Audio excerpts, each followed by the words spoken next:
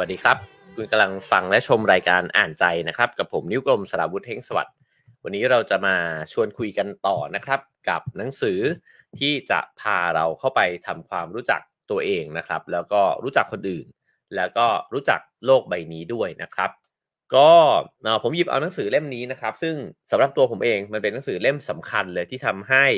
ได้มีมุมมองต่อโลกใบนี้นะฮะเปลี่ยนแปลงไปเยอะมากๆนะครับแล้วก็ยังคงมองโลกในลักษณะนี้อยู่นะครับนั่นก็คือหนังสือชื่อว่ากายาโลกที่มีชีวิตนะฮะหรือว่าภาษาอังกฤษก็คือ Animate Earth นะครับ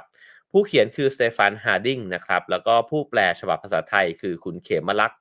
ดีประวัตินะครับเล่มนี้ได้รับคำนำจากอาจารย์ประมวลเพ็งจันทร์ด้วยนะฮะสำนักพิมพ์สวนเงินมีมานะครับก็หาซื้ออ่านกันได้นะครับดรสเตฟานฮาร์ดิงเนี่ยจบปริญญาเอกนะครับสาขานิเวศวิทยาจากมหาวิทยาลัยออกซฟอร์ดนะครับแล้วก็เป็นผู้ประสานงานปริญญาโทสาขาวิทยาศาสตร์องค์รวมที่ที่วิทยาลัยชูมาร์เกอร์นะครับเขาก็ดำรงตำแหน่งนักนิเวศวิทยาแล้วก็อาจารย์ผู้สอนหลักสูตรนี้ด้วยนะฮะของอยู่ที่เมืองคาร์ติงตันนะครับที่อังกฤษเพราะฉะนั้นก็วนเวียนอยู่กับการศึกษาแล้วก็การสอนเนี่ยเกี่ยวกับเรื่องระบบนิเวศนะครับสิ่งที่น่าสนใจของสเตฟานฮาร์ดิงเนี่ยก็คือว่าเขาเนี่ยได้รับการพูดถึงว่าสามารถเป็นคนที่เปลี่ยนแปลงภาษาทางวิทยาศาสตร์เนี่ยที่มันดูยากๆเนี่ยแล้วก็สลับซับซ้อนนะครับเอามาแปลงแล้วก็เล่าสู่กันฟังเนี่ยให้มันเข้าใจง่ายมากขึ้นนะครับหนังสือเล่มนี้ก็เหมือนเป็นสะพานนะฮะ เป็นสะพานที่ทำให้เราเข้าใจโลกในมุมมองแบบที่มองลงไปให้มันลึกไปกว่าวิทยาศาสตร์แบบวิทยาศาสตร์ทั่วไปเนี่ยนะฮะหรือว่าวิทยาศาสตร์กระแสหลักนะครับเดี๋ยวเราจะเริ่มต้นกันนะครับที่บทแรกคือจริงๆต้องบอกว่าหนังสือเล่มนี้เนี่ยโดยเนื้อหามันไม่ได้สามารถจะนำมาเล่ากันแบบเนี้ยได้ง่ายๆนะครับแล้วก็ได้เข้าใจง่ายเพราะฉะนั้นผมก็ออกตัวไว้ก่อนเลยว่าอะไรที่ฟังแล้วงงๆแล้วก็ไม่เข้าใจเนี่ยก็ฟังต่อไปสักนิดหนึ่งนะครับ เราอาจจะค่อยๆคลี่คลายมันต่อไปเนี่ยในอีกนาทีข้างหน้านะครับเพราะว่า เพราะว่าบางครั้งมันก็ต้องอาศัยเอ่อความเข้าใจเนี่ยประกอบกันนะฮะมันจะถึงจะเห็นภาพรวมของสิ่งที่เล่าเนี่ยมากขึ้นนะครับอาจจะต้องเริ่มแบบนี้ครับว่าเอ่อ Animate Earth เนี่ยตามชื่อหนังสือนะครับมันหมายความว่าอะไรผมว่ามันก็เหมือนกับแอนิเมชันนะฮะแอนิเมชันมันก็คือการที่เอาภาพนะฮะถ้าเป็นการ์ตูนเนี่ยมันก็เหมือนเอาเฟรมภาพแต่ละเฟรมนะครับมาเรียงต่อกันซึ่งพอมันเรียงต่อกันแล้วเนี่ยมันก็จะเกิดการเคลื่อนไหวขึ้นนะฮะ Animate Earth เนี่ยก็คือโลกที่มันเคลื่อนไหวอยู่ตลอดเวลาเราอาจจะมองเห็นโลกในลักษณะนี้หรือว่าบางคนอาจจะมองไม่เห็นก็แล้วแต่นะครับแต่ว่าในความเป็นจริงเนี่ยโลกกับร่างกายของเราเนี่ยมันมีอะไรบางอย่างที่คล้ายกันมากนั่นก็คือมันไม่มีอะไรเลยที่หยุดนิ่งนะฮะถ้าเรามองส่องกล้องเข้าไปในรายละเอียดมากๆเนี่ยแต่ละส่วนเนี่ยมันล้วนแล้วแต่เคลื่อนไหวเนี่ยอยู่ด้วยกันทั้งหมดนะฮะและการเคลื่อนไหวเหล่านี้เนี่ยมันนำไปสู่อะไรก็คือสิ่งที่ทำให้ร่างกายของเรามันไม่เคยหยุดนิ่งนะฮะเมื่อวานเราคุยกันไปถึงเรื่องความตายนะครับสิ่งที่ทำให้มันเป็นแบบนั้นก็เพราะว่ามันเคลื่อนไหวเพื่อให้มันมีชีวิตแล้วก็เพื่อหาสมดุลให้กับร่างกายของเราใช่ไหมฮะถ้าเกิดว่าร่างกายของเราเนี่ยเสียสมดุลไปเนี่ยชีวิตมันก็จะค่อยๆเสื่อมสลายไปด้วยนะฮะหรือว่ามันก็จะเกิดปัญหาขึ้นกับร่างกายนี้นะฮะฉะนั้นเนี่ยในมุมมองของโลกแบบกายาเนี่ยนะครับกายาเดี๋ยวมันคืออะไรเดี๋ยวเรามาว่ากันอีกที ผมสรุปคร่าวๆเป็นตอนเปิดหัวให้ก่อนนะฮะเพื่อความเข้าใจที่ง่ายก็คือมุมมองโลกแบบกายาเนี่ยมันก็คือการมองว่าโลกเนี่ยมันคือร่างกายที่ใหญ่มากๆร่างกายหนึ่งนะครับมันไม่ได้แยกออกเป็นภูเขาท้องฟ้าต้นไม้ผืนดินสายน้ำหมาป่าสิงโตกวางแบบเนี้ยไม่ใช่นะครับแต่ทั้งหมดนี้เนี่ยมันล้วนแล้วแต่รวมกันประกอบขึ้นมาเนี่ยเป็นร่างกายใหญ่มากๆ ก็เหมือนกันนะครับกับแบคทีเรียกับจุลชีพในตัวเรานะฮะกับเซลล์อิเล็กตรอนอะตอมต่างๆนานาเนี่ยจะแยกแบบนั้นก็ได้ใช่ไหมครับแต่พอเราสำนึกว่าเนี่ยมันคือทั้งหมดเนี่ยคือร่างกายเราเนี่ยมันก็เปลี่ยนมุมมองไปด้วยเช่นกันนะฮะกายาเนี่ยมองโลกแบบนั้นเพราะฉะนั้นเนี่ยมันก็คือโลกใบหนึ่งนะฮะที่เต็มไปด้วยรายละเอียดยิบย่อยเต็มไปหมดแล้วก็สลับซับซ้อนเนี่ยมากๆเลยและแต่ละส่วนเนี่ยมันล้วนแล้วแต่เคลื่อนไหวไปตลอดเวลา มันเคลื่อนไหวก็เพื่อที่จะจัดการตัวเองแล้วก็ทำให้ร่างกายนี้เนี่ยมันมีชีวิตอยู่ต่อไปนะครับอย่างดีที่สุดโอเคเราเห็นภาพรวมนี้แล้วนะฮะคราวนี้เราไปเจาะลึกกันว่าแล้วหนังสือเล่มนี้เนี่ยเขาพูดถึงอะไรบ้างนะครับก็เริ่มต้นนะฮะจากการที่เขาเนี่ยพยายามจะบอกนะครับว่าเราเนี่ยอยู่ในโลกที่มองโลกแบบไหนหรือว่าเราอยู่ในยุคสมัยเนี่ยที่มันมองโลกแบบไหนนะครับ อ้างถึงคำพูดของBertrand Russell นะครับที่บอกว่าต้นกำเนิดความหวังความกลัวความรักและความเชื่อทั้งหมดของเราเนี่ยเป็นผลลัพธ์จากการที่อะตอมเรียงตัวกันโดยบังเอิญนะฮะในนี้ก็พูดต่อไปบอกว่าข้อผิดพลาดใหญ่หลวงที่สุดเนี่ยในมุมมองนี้เนี่ยก็คือความเชื่อว่าธรรมชาติทั้งปวงเนี่ยนะฮะรวมถึงโลกแล้วก็สรรพสิ่งอื่นๆนอกเหนือจากมนุษย์เนี่ยเป็นเพียงเครื่องจักรที่ไร้ชีวิต แล้วเราเนี่ยก็สามารถที่จะแสวงหาประโยชน์จากมันเนี่ยได้ตามใจชอบนะฮะโดยที่ไม่มีอุปสรรคมากีดขวางเราเลยด้วยซ้ำนะครับแนวคิดนี้เนี่ยก็เป็นแนวคิดที่เป็นศูนย์กลางของความคิดแบบตะวันตกเนี่ยมาเนิ่นนานก็พูดง่ายๆว่ามองออกไปข้างนอกเนี่ยเรามองเห็นสรรพสิ่งเนี่ยแยกขาดจากกันนะฮะเห็นภูเขาเราก็คิดว่านั่นก็คือภูเขาแล้วเราก็คิดต่ออีกว่าแล้วภูเขาเป็นประโยชน์ยังไงกับมนุษย์นะฮะเราไม่ได้เห็นภูเขาเนี่ยในลักษณะที่มันมีความซับซ้อนมากกว่านั้น เช่น มันเป็นบ้านของสัตว์นะครับ มันเป็นแหล่งผลิตออกซิเจนนะฮะแล้วก็มันก็เป็นอะไรอีกหลายๆอย่างยังไม่นับรวมว่ามันมีคุณค่าทางจิตวิญญาณเนี่ยยังไงบ้างนะครับเราอาจจะเห็นภูเขาว่าถ้าภูเขาลูกนี้สวยเนี่ยก็มองมันเป็นวิวถ่ายรูปนะฮะหรือเอ่อเห็นว่ามันน่าไปพักผ่อนนะครับก็มองมันเป็นสถานที่ท่องเที่ยว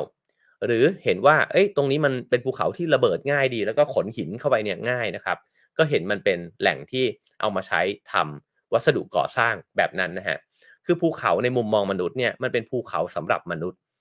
เช่นกันกับทุกสิ่งเลยนะครับถ้าเกิดว่าเราลองเอาแว่นตานี้เนี่ยไปมองสิ่งต่างๆในโลกใบนี้เนี่ยเราก็มองสิ่งต่างๆในโลกเนี่ยด้วยสายตาแบบนี้เหมือนกันหมดเลยนะฮะว่า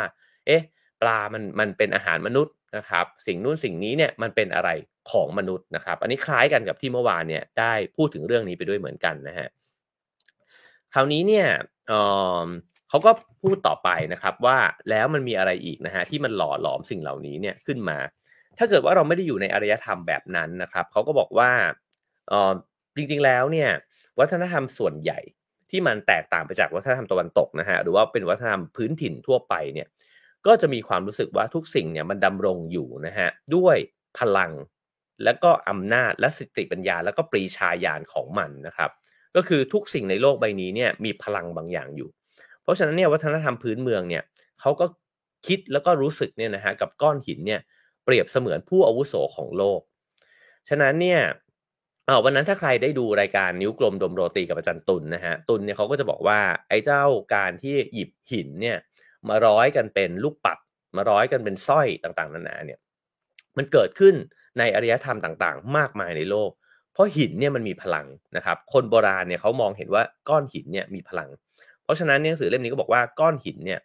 ก็เหมือนกับผู้อาวุโสของโลกนะฮะเก็บรักษาความทรงจำที่เก่าแก่เอาไว้เนี่ยมากมายเต็มไปหมดนะฮะภูเขาสูงเนี่ยคือที่อยู่ของตัวตนอันทรงอำนาจนะฮะการปีนเขาเนี่ยเสี่ยงที่จะลบหลู่ต่อที่สิงสถิต ของเหล่ามนุษย์เหล่านั้นเนี่ยอย่างรุนแรงเอ่อผมคิดว่าผมเขียนไว้นะฮะในหิมาลัยไม่มีจริงเพราะว่าได้อ่านมาจากหนังสือที่ชาวเชอร์ปาเนี่ยเขาบอกว่าแต่ก่อนเนี่ยคือชาวตะวันตกเนี่ยพอเขาไปปีนเอเวอเรสต์สำเร็จนะฮะเขาก็รู้สึกว่าดีใจมากที่เขาทำสำเร็จนะครับชาวเชอร์ปาเนี่ยใช้ชีวิตอยู่กับภูเขาหิมาลัยเนี่ยเทือกเขาหิมาลัยมาเนิ่นนานแต่เขาไม่เคยคิดว่าเขาจะปีนขึ้นไปเป็นผู้พิชิต เพราะว่าเขาเรียกแล้วก็สักการะภูเขาสูงเหล่านี้เนี่ยเหมือนแม่ของเขานะฮะฉะนั้นความรู้สึกที่มีต่อภูเขาสูงเนี่ยมันไม่เหมือนกันเลยฉะนั้นเวลาเห็นภูเขาใหญ่เนี่ยเขาไม่ได้คิดว่าเขาจะต้องปีนขึ้นไปแล้วก็บอกว่าตัวเองเก่งแต่ว่าเห็นภูเขาแล้วก็สักการะ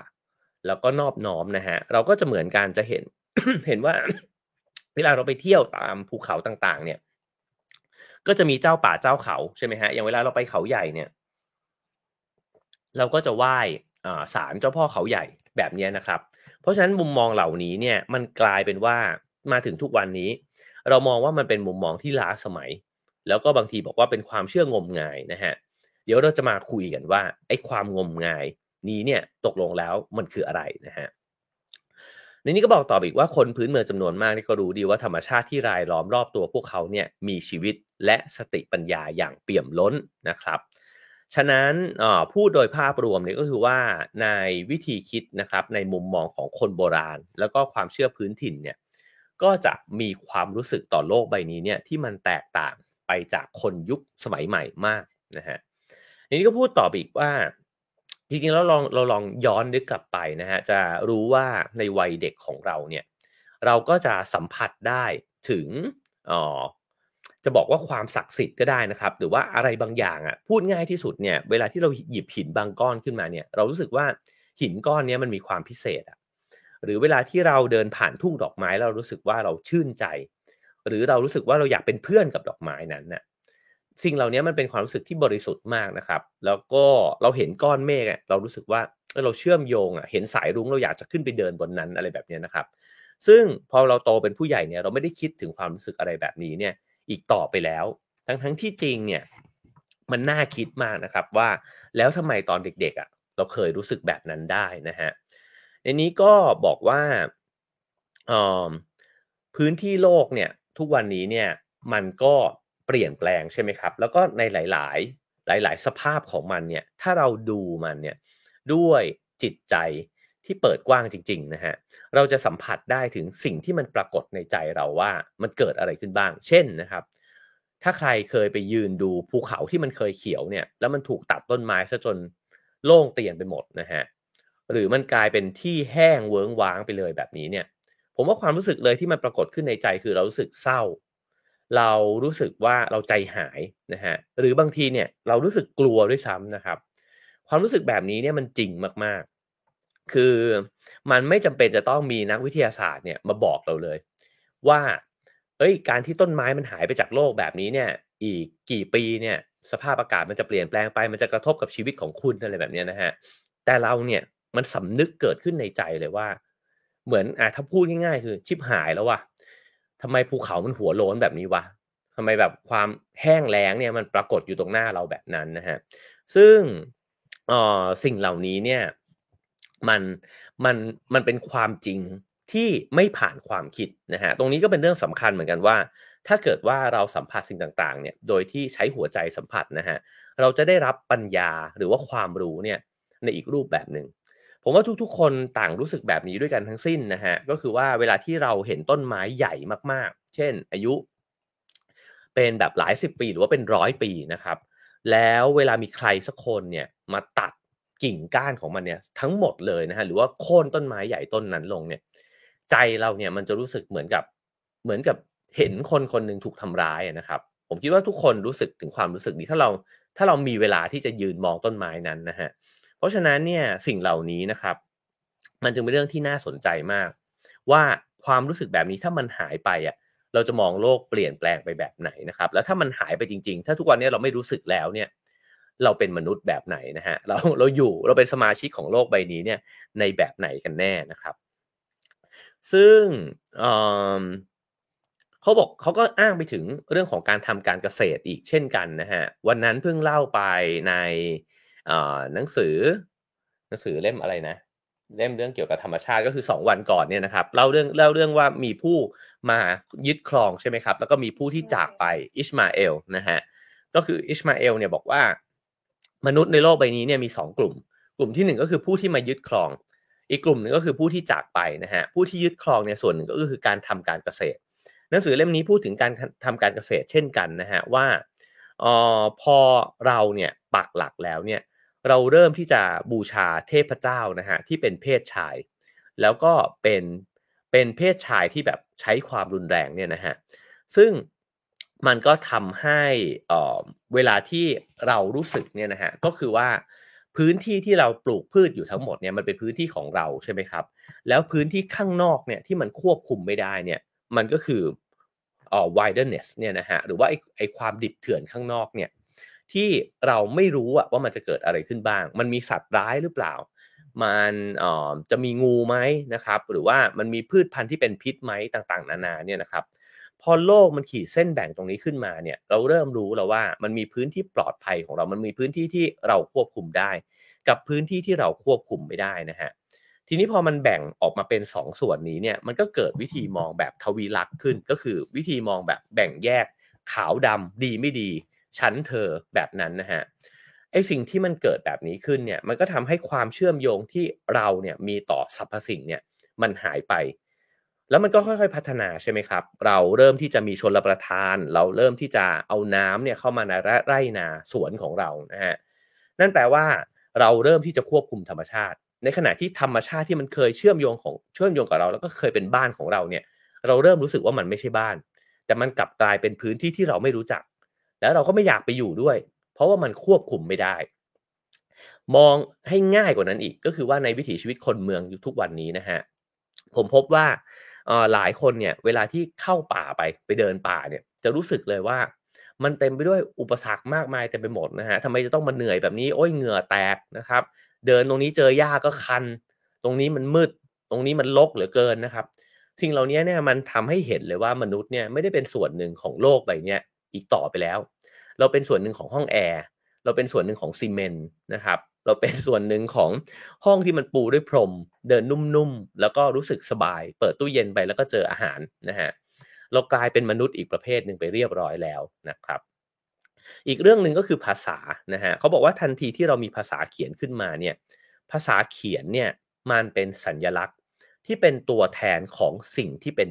เรื่องจริงอะนะฮะ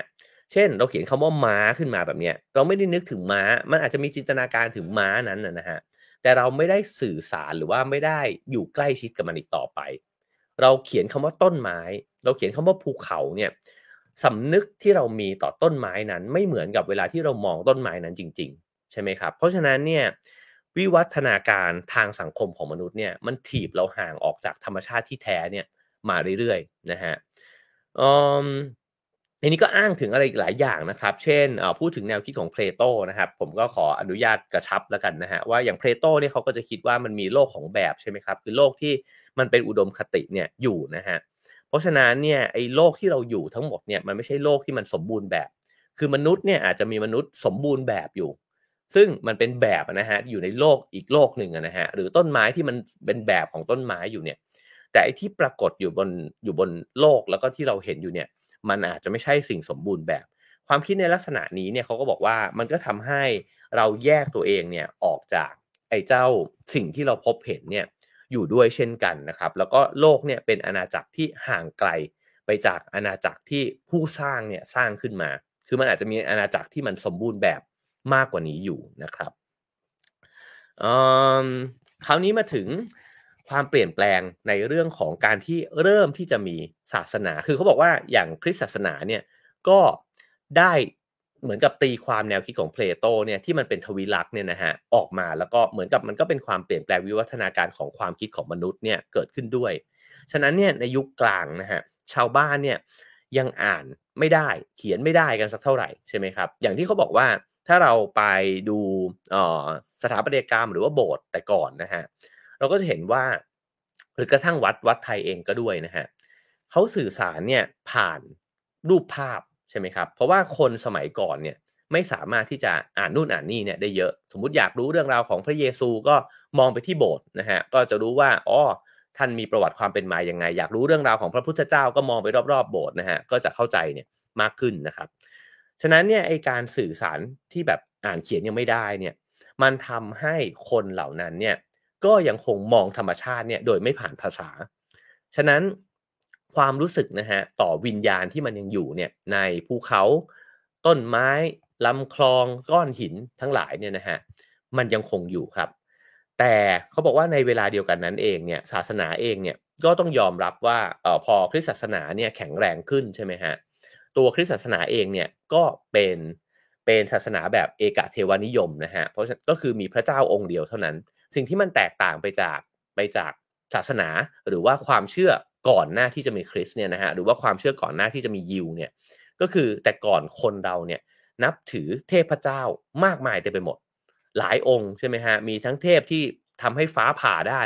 มีเทพน้ำเทพดินนะฮะเทพมหาสมุทรเทพสารพัดสิ่งเทพฝนเทพลมเนี่ยเยอะแยะเต็มไปหมดทุกเทพก็เป็นเทพนะครับทีนี้พอศาสนาคริสต์แข็งแกร่งขึ้นมาก็บอกว่าพระเจ้ามีองค์เดียว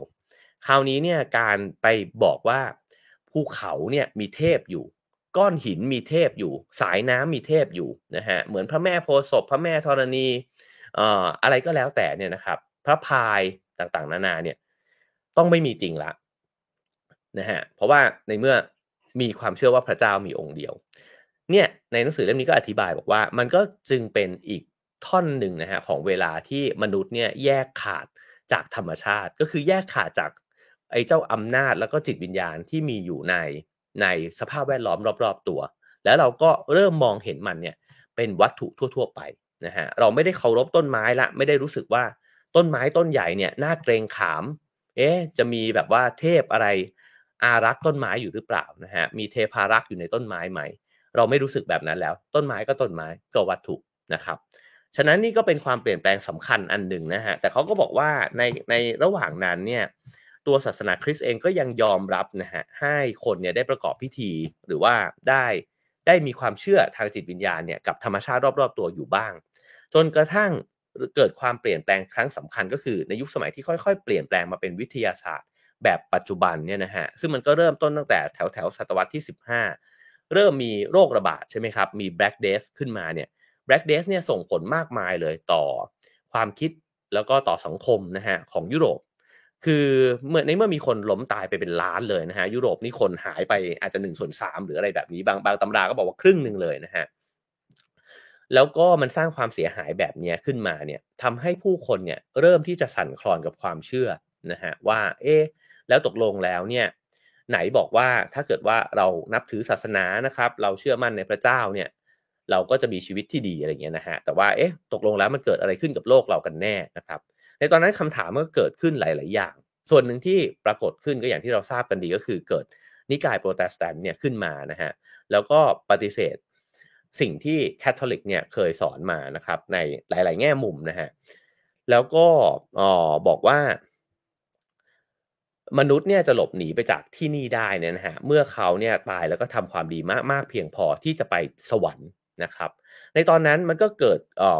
การตั้งคำถามเหล่านี้ขึ้นมาอีกเยอะมากส่วนหนึ่งก็คือนักวิทยาศาสตร์ใช่ไหมครับอย่างกาลิเลโอเนี่ยเขาก็บอกว่าเราเนี่ยไม่ควรใส่ใจกับประสบการณ์ที่เกิดขึ้นจากการสัมผัสรับรู้เชิงอัตวิสัยนั่นก็คืออัตวิสัยก็คือการที่เรารู้จากตัวเองอะสมมุติว่าเราดมดอกไม้ไปแล้วเราบอกว่าหอมนะฮะหรือว่าเรายืนอยู่ตรงนี้แล้วเรารู้สึกว่ามันเย็นหรือเรารู้สึกว่าต้นไม้ต้นเนี้ยมันน่ารักจังเลยเนี่ยต้นไม้น่ารักเนี่ยมันวัดไม่ได้นะครับเพราะฉะนั้นเนี่ยเราไม่รู้ว่าต้นไม้น่ารักกี่ดีกรีอะกาลิเลโอบอกว่าไอ้ประสบการณ์แบบนี้เนี่ยมันไม่ควรไปเชื่อนะครับแต่มันก็เลยเป็นจุดเริ่มต้นของวิทยาศาสตร์ที่ความจริงเนี่ยมันจะต้องเกิดขึ้นจากการชั่งตวงวัดแล้วก็ทดลองพิสูจน์ได้ทางวิทยาศาสตร์ฉะนั้นเวลาเราบอกว่าต้นไม้น่ารักคุณต้องวัดออกมาได้ฮะว่าต้นไม้มันน่ารักเพราะอะไรมันไปทำปฏิกิริยากับสมองหรือเปล่า นะฮะและสีหรือว่ากลิ่นหรือว่ารูปทรงอะไรของมันเหรอที่ทำให้มันเนี่ยสร้างความรู้สึกน่ารักขึ้นมาได้ฉะนั้นเนี่ยพอวิทยาศาสตร์เริ่มแข็งแรงขึ้นเรื่อยๆนะฮะเขาก็บอกว่าพอคณิตศาสตร์กับภาษาเนี่ยไปรวมกันเข้ามาปุ๊บเนี่ยมันกลายเป็นว่ามันเป็นวิธีการรับรู้ทุกแง่มุมของชีวิตเราเลยคือเรารับรู้สิ่งต่างๆรอบตัวเราเนี่ยผ่านการเขียนผ่านการพูดผ่านการฟังนะฮะ ฉะนั้นเวลามีใครสักคนหนึ่งเล่าเรื่องอะไรสักอย่างหนึ่งนะฮะว่าเขาไปเห็นสิ่งนั้นสิ่งนี้มาเนี่ยเราไม่จำเป็นจะต้องเห็นเลยกลายเป็นว่าเรามีความรู้ในชุดเดียวกันกับเขาเนี่ยได้นะครับสิ่งที่เกิดขึ้นคืออะไรเราสามารถมีความรู้อยู่ในห้องสี่เหลี่ยมเนี่ยได้เราไม่ต้องไปเห็นภูเขาแล้วนะครับเราก็เข้าใจว่าภูเขาเนี่ยมันเป็นยังไงผ่านข้อมูลนะฮะแล้วตัวคณิตศาสตร์เองก็มาช่วยคำนวณเข้าไปอีกนะฮะว่าเราจะรับรู้สิ่งต่างๆเนี่ยให้มันแม่นยำตรงเป๊ะมากขึ้นเนี่ย มันก็ต้องไปชั่งก่อนไปวัดขนาดมานะฮะแล้วก็มาทำการทดลองแล้วก็ทำความเข้าใจจนกระทั่งกลายมาเป็นกฎทางวิทยาศาสตร์ทฤษฎีทางวิทยาศาสตร์แล้วก็เราก็เลยเชื่อว่าสิ่งเนี้ยเป็นจริงเอาโอเคครับเราเล่ามาถึงตรงนี้เนี่ยเราสังเกตเห็นอะไรบ้างนะฮะผมคิดว่าอย่างหนึ่งก็คือเราสังเกตเห็นว่าเราไม่เชื่อในผัสสะของเราเนี่ยแบบที่เราเนี่ยรู้สึกกับตัวเองอีกต่อไปเช่นเราเดินเข้าไปเจอภูเขาหรือว่าโซนหนึ่งของป่าเนี่ย แล้วเรารู้สึกว่าตรงเนี้ยมันกระทำอะไรบางอย่างกับหัวใจของเราอะเช่นมันศักดิ์สิทธิ์จังเลยหรือเฮ้ยมันหวิวๆว่ะมันมีอะไรก็ไม่รู้นะฮะเราก็จะบอกว่างมงายอะไรของคุณมันคุณรู้สึกอยู่คนเดียวแหละ แต่ไอ้ความรู้สึกแบบนี้เนี่ยแหละนะครับที่มันเป็นความเชื่อมโยงกับโลกทั้งใบนะฮะตรงนี้ก็ต้องฟังกันต่อไปว่าไอ้การสูญเสียความสามารถลักษณะนี้ไปเนี่ยมันส่งผลยังไงกับชีวิตเรานะครับเขาก็พูดถึงนักคิดคนสำคัญนะฮะก็คือเรเน่เดการ์ดเนี่ยนะฮะออกเสียงยากมากพยายามไปอ่านไปฟัง pronunciation นะฮะว่าถ้าเกิดฝรั่งเศสเนี่ยเขาบอกว่าเดกาซึ่งถ้าเกิดภาษาอังกฤษก็เดคาร์ดนะครับก็เรเน่เดคาร์ดเนี่ยนะฮะเขาก็เสนอนะครับว่าโลกแห่งวัตถุเนี่ยคือเครื่องจักรใหญ่ก็คือเดคาร์ดเนี่ยเขาก็คิดว่าโลกเนี่ยมันเป็นกลไกนะฮะที่มันคล้ายๆเครื่องจักรจริงๆมันก็เกิดขึ้นมาเนี่ยพร้อมๆกับเวลาที่มนุษย์เนี่ยเริ่มคิดค้นกลไกต่างๆเวลาที่เราเห็นนาฬิกาเนี่ยเราบอกว่านาฬิกามันเคลื่อนไหวไปได้ก็เพราะว่ามันมีเฟืองตัวนู้นตัวนี้ใช่ไหมครับแต่พอเอาเฟืองมาเรียงๆกันเนี่ยมันก็จะเห็นว่าองค์ประกอบของไอ้เจ้านาฬิกานั้นคืออะไร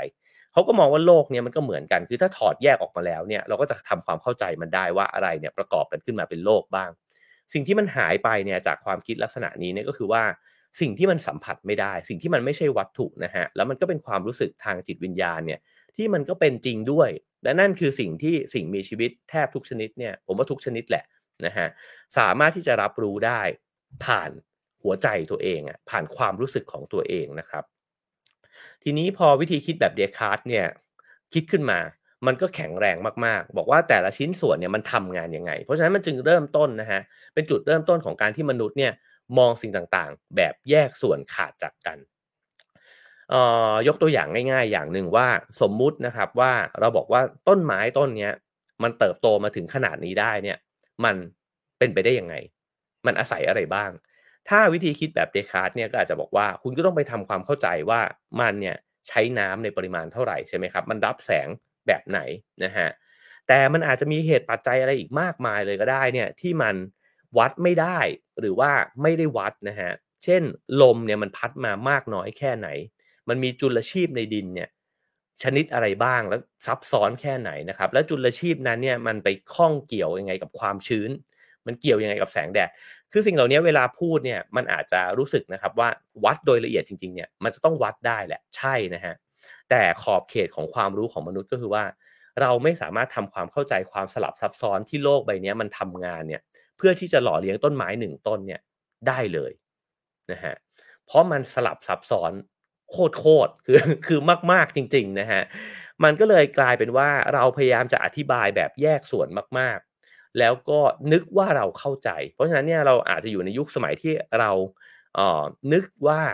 เราเนี่ยรู้แล้วนะครับว่าสิ่งต่างๆเนี่ยมันดำเนินไปแบบไหนทั้งๆที่จริงเราอาจจะไม่รู้ก็ได้นะครับคือเรารู้แค่ส่วนเดียวเท่านั้นเองแล้วเราก็วิธีการศึกษาแบบวิทยาศาสตร์นะครับผมว่า เราต่างทราบกันดีว่าเวลาที่เราเรียนวิทย์ในสมัยมัธยมเนี่ยเราต้องไปสมมุติตัวแปรแล้วก็ดึงเอาไอ้เจ้าตัวที่เราอยากจะทดลองนั้นเนี่ยออกมาจากสภาพแวดล้อมทั้งโลกใช่ไหมฮะเช่นเราอยากรู้ว่าถั่วงอกเนี่ยมันโตได้แค่ไหนยังไงในความชื้นแค่ไหนเนี่ยคุณก็ต้องไปเอาถั่วเขียวเนี่ยมาปลูกในห้องทดลองนะฮะทำในสำลีทำในไอ้แปลงเพาะปลูกอะไรเนี่ยที่มันยกมันเนี่ยออกมาจากโลกทั้งใบ ฉะนั้นความยากเนี่ยมันอยู่ตรงนี้ครับความยากของวิธีการมองโลกแบบกายาก็คือว่ากายาเขาเชื่อว่าโลกมันดำเนินไปด้วยรายละเอียดที่มันสลับซับซ้อนมากๆพอคุณยกอะไรออกจากโลกใบนี้เนี่ยมันก็ลดทอนความซับซ้อนนั้นลงไปมากมายแล้วนะครับซึ่งมันก็ต่อเนื่องมาเรื่อยๆนะฮะถึงนิวตันแล้วก็ถึงนักวิทยาศาสตร์สมัยใหม่เนี่ยอีกหลายๆคนนะครับก็เป็นวิธีคิดในลักษณะเดียวกันซึ่งต้องยอมรับนะครับว่าวิทยาศาสตร์มีความจำเป็นแล้วก็มีประโยชน์มาก แล้ววิธีการศึกษาแบบวิทยาศาสตร์เนี่ยมันก็จำเป็นจะต้องทำแบบนั้นจริงๆเพราะไม่งั้นเราก็ไม่สามารถที่จะทำความเข้าใจสิ่งต่างๆเนี่ยได้ง่ายๆเลยนะฮะแต่สิ่งที่หนังสือเล่มนี้เนี่ยบอกก็คือว่าระหว่างทางของวิทยาศาสตร์แบบกลไกลักษณะนี้เนี่ยเราก็สูญเสียจิตสำนึกเนี่ยที่มีแบบลึกซึ้งนะฮะกับการที่เราเคยเป็นมนุษย์ที่เคารพก้อนหินภูเขาแม่น้ำลำธารและธรรมชาติทั้งหมดเนี่ยแล้วก็มองมันในลักษณะของ